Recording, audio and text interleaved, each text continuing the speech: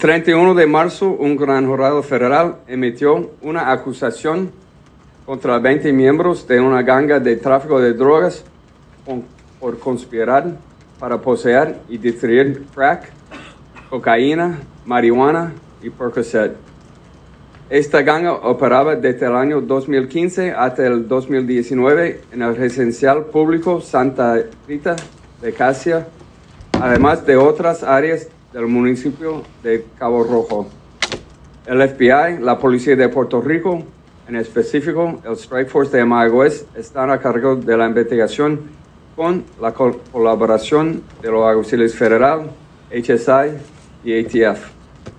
También colaboraron en los arrestos el DEA, CBP, Customs and Border Protection, y Border Patrol. Los 20 acusados actuaron en diferentes roles para promover los objetivos de su ganga, a saber, líderes, gatilleros, corredores, vendedores y facilitadores. Como parte de la cooperación, los integrantes de la ganga establecieron puntos de droga que movían dentro de diferentes áreas del residencial para evitar ser detectados por la policía.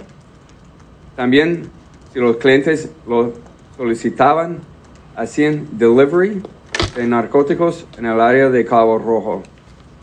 Algunos miembros de la ganga habitualmente poseían, portaban, blandían y usaban armas de fuego para protegerse a sí mismos y a la ganga de tráfico de drogas. 9 de los acusados enfrentan un cargo por posesión de armas de fuego durante la comisión del crimen del narcotráfico.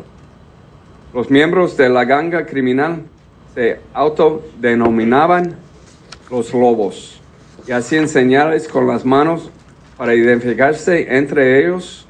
Algunos de ellos tienen tatuajes con diseños alusivos a lobos, por ejemplo, la huella de un lobo, para identificarse como miembros de la ganga.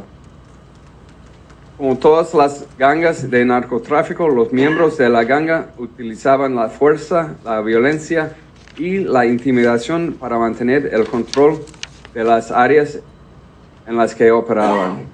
A menudo agredían a narcotraficantes rivales, así como a miembros de su propia ganga para intimidar y mantener el control del narcotráfico.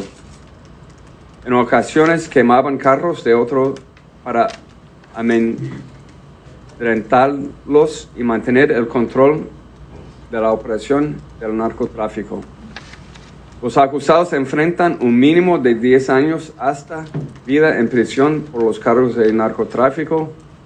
Si son convictos por los cargos de drogas y armas de fuego, enfrentan un mínimo de 15 años en prisión hasta cadena perpetua.